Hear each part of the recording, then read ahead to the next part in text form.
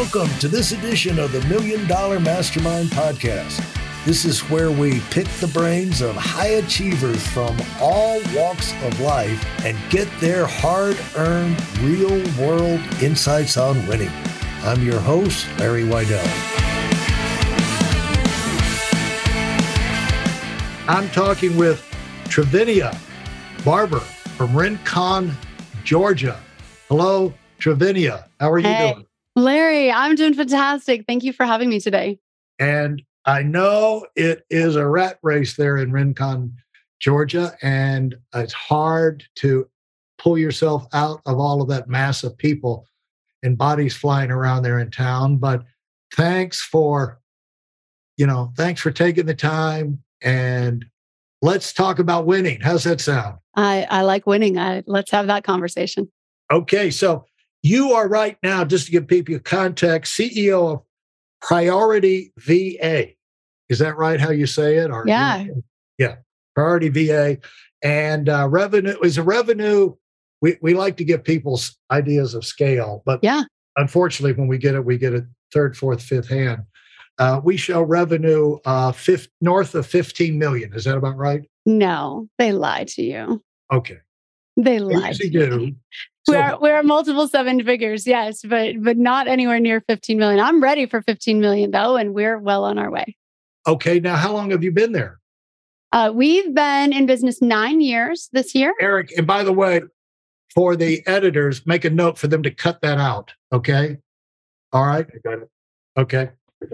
So talk about we'll kick it off with this. Talk about your fun you've had growing and how the numbers have climbed since you've been in charge there with Priority. I have such an interesting story about this, Larry, because growing up, a kid that sort of ate government cheese, right, in a very lower middle class family, never did I think I'd be at a place where I wouldn't have to think about eating government cheese. But that story that I brought along with me into leadership actually created a ceiling for me into the kind of growth that we could have. When I first started our company, I actually did almost the exact same services that we do right now for $15,000 and $20,000 for free. I just wanted to help people, right? And I would do it for free. And it took a mentor of mine telling me, you need to be charging money for this. And so the first fee that I charged for our service was $49. Yeah. And then, slowly but surely, he kept hammering away at me to increase our fees and to charge what we were worth. And I remember one time he wanted me to change my fees from $497, I think it was, to $2,500.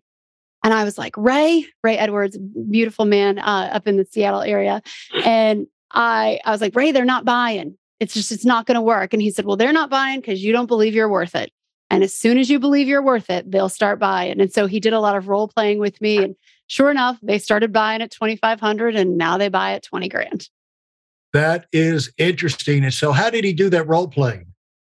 Because there's a lot of, I've for one reason or another, see a lot of therapists, physical therapists, recovering from injuries and things like that. 16 years of show jumping and falling off horses and being thrown off horses, and then trying to put my body back together. But a lot of they get to the point where their schedules are full, but, they just hate to raise the money, or raise the fees and all of that. So how did he get you to that point? Yeah, the role playing really was just a matter of me repeating over and over and over again our value proposition, right? Until I got comfortable saying, I knew what we were worth and I knew that the value we were bringing was equal or greater to the amount that we were charging. And so it was repetition. He had me in a room. I was in a mastermind that he held, and he had me in a room and, 8 to 10 other people there too. I kind of felt like an intervention, and we just kept going through it. And I came home from that event and tried it out on my own, and sure as hell, people bought. I was like, what? This worked, right? And it was really just a mindset shift for me that I had to believe that I was worth it. So repeat that for me again. Explain that for me again. You went to a meeting, like a retreat. Yeah, like people there. Yeah, and I was in the middle and threw paper, wadded up paper, and threw it at you. May as well have. and Yeah. said you're worth nothing. You're worth, and made you get mad and spit back at him or something. How did that work? Yeah, it was some weird kind of conversion therapy that worked. But basically, what Ray was trying to do with his intervention there was have me realize the value that we bring, and he had me go through all of the steps that we bring to match executives with their assistants, and he had me just continue to repeat that, and then ask the rest of the peers there, what would you pay for that? What would you pay for that? Right? And he kind of beat it into my head enough in the kindest and gentlest of ways that I was my upper limit, that it wasn't the market, it wasn't the wrong type of leads, it was me and in my head. What was the one thing you think that usually facts, it's the truth will set you free type situation, but you hear a fact or someone will state it to you in a way that is like, oh, yeah, I didn't look at it that way. Was there anything that anyone said that allowed you to to create the crack in the door where some light could get in? Yeah, certainly. It actually narrowed itself down to the amount of hours that we spend working on a placement, right? So at the time, it was just me and I had a contractor assistant supporting me. And, I would put anywhere from 20 hours to 80 or 90 hours in a placement. And doing that math of what I was actually losing by not charging money was really, really eye-opening for me that I was my own worst enemy when it came to growth and success. Yeah. And so, I started to tell you this story, but I'm self-editing myself because I don't want to give away any secrets that doctors have told me about some of their famous clients and everything. But in this situation, let's just say there's an extremely famous athlete. I won't say golf, tennis, or whatever, and I won't say male or female, so it'll be hard to nail me down. However, but this athlete who is a world beater, it came time to go to the next, they'd won 7 in a row. I will give that away. They'd won 7 in a row. And it came time to go for the last one. Couldn't be doing this forever, but it came time for that. And you figure they've got this, But a new star had come on the scene in that area and was just beating the crap out of everybody. So when you said that name to this person who had always 7 in a row won, she just turned into jello, or he or she turned into jello. Okay. And so they went through a thing of role playing and said, I can beat. They did muscle testing, basically, where you put the arm out and you put pressure. I can beat blah, blah, blah. And I can beat blah, blah, blah. No. Yeah. And over time, it got to where rock solid, I can beat so-and-so, so-and-so. And she went out and won it. Yeah. Or let's just say he or she went out and won it. And now they've got 8.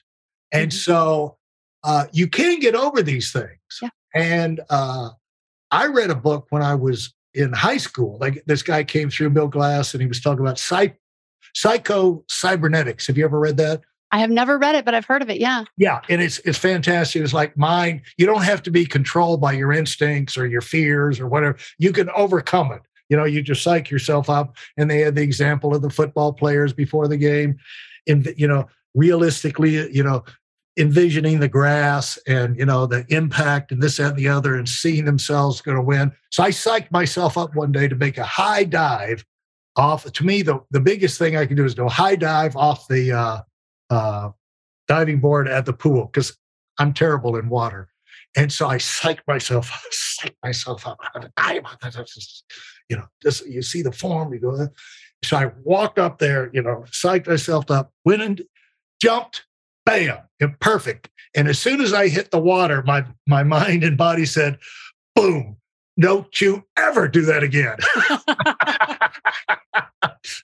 So you can psych yourself up to do some strange things, but it doesn't necessarily mean that it's the right thing for you. But it's the doing that will tell you whether or not it's the right thing. And so how did this unfold when you went back? Yeah, I got the reps in, right? I practiced a lot with my husband. I practiced with my assistant, and I just got the reps in. And and got a feeling in my body that changed. And I don't want to get a little, too spiritual here, but the feeling in my body ended up changing when I settled Go ahead into and the get as fact. spiritual as you want to get. Go ahead, knock Great. yourself out. Well, great. No, Because I think a lot of people need to get more spiritual because it's the connection of your whole being to where this is where you believe in it or not. Yeah. And, if you feel like it's right for you, this is what you're supposed to be doing. A lot of people, they do all the work and they don't really feel like they're supposed to, or they're worth it or whatever. And that's a spiritual thing. That's not a mental thing. It's a spiritual connection exactly to their core of what they believe they're supposed to accomplish in their life. And so feel free to tap in. Oh, thank you. That. So I just got really still with myself, and I have this phrase that I use. I know it in my knower, and I knew that I was meant to do this, and that I was good at this, and that I was also worth the money that I was going to be charging to do it. And it was just a series of those events, just repetition, getting still with myself, and believing that I was worth it, that helped transform things. And we went from 2,500, I think, to 2,500 to 7,500 was the jump that we made. And then 75 to 10 to 15 to 20. And when you, what this service is finding executive assistants for businesses. Is that right? Correct. Yeah. We serve primarily entrepreneurs and executive CEOs, COOs, CMOs, anyone in the C-suite typically who has built an amazing business, but they have often done it at the expense of their sanity or their family or something else that matters to them. And so we pair them with executive assistants, either direct hire, full-time support, or on a fractional basis where we serve as an agency. Or they do it at the expense of their executive assistants. Yeah, also true. Sacrificed on the altar of the boss's dream. Yeah.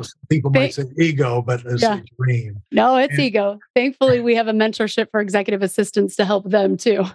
Oh, okay, good. And so why do you have that sign, living the dream, behind you? I think that we get to create whatever we want in this life. And I think that sometimes we can be why limited. do you say that? Why do you say that? Because we can be limited by our I just like to challenge. I get my best answers when I challenge people. Yeah. We can be limited in our view of what's possible, right? And I think that we can either have a dream and keep it out there as something that's not attainable, or we can take actionable steps every day that are going to help us live that dream. And I think it's just a mindset shift. One of the best pieces of advice that I thought I wish I would have had is that your mindset guides everything. Right? If you think slow, you'll be slow. If you think negatively, like the sky is falling, it will fall. And so I want to live the dream every day instead of just wishing for it. I'm going to work for it instead. Yeah. And when we talk about, so to me, what I would interpret, that's the living part of it. You're doing things to make that happen. You're being proactive. You're living. You're not just reacting through life and complain. Oh, this rock fell out of the sky on my head, and look what they did. But you're being proactive, and you're starting with a list. This is behind like checklists and lists and to-dos and things like that. I noticed that your podcast is called Diary of a Doer, and so. When you're going to be doing things, usually you got it planned out in your mind, do this rather than that. This is where I need to spend my time. And then you go on the attack. So that's the living of it. But let's talk about, is it the dream or your dream? Yeah, it's my dream. It's my dream. And I think that my dreams have changed over the years, right? When I was working in corporate and driving 45 minutes a day and paying $8 to park and begging my leaders to let me work from home, my dream was to just work from home. And then my dream shifted into not having someone tell me when I had to wake up and when I had to work, right? And then it was flexibility. And so my dreams have changed over the years. And I think that everyone has an individual dream. And that's where I think we can get messed up, is we can start pursuing a dream that is someone else's. It's someone else's 7 happy hops to freedom, right? Or to business bliss or whatever they want to call it, instead of creating ours for us, right? It's the one time I think we should be very selfish with ourselves is when we're creating our path for our lives. I have 4 daughters, Larry, and my oldest is 19. Thank you. Congratulations. My oldest is 19, and she's at this place in her life where she wants to do all the things, right? And we keep telling her, like, take your time and make sure you're living your dream and not ours, or not your teachers, or not, your boyfriends or whomever else. And I think that that's something I wish that we would embed in our society a little bit more and make that okay. Thanks for listening to the $1 Million Mastermind. If you felt there were any valuable takeaways from this episode, please take a minute and leave us a 5-star review. Your feedback is important and really helps us get the word out to a wider audience.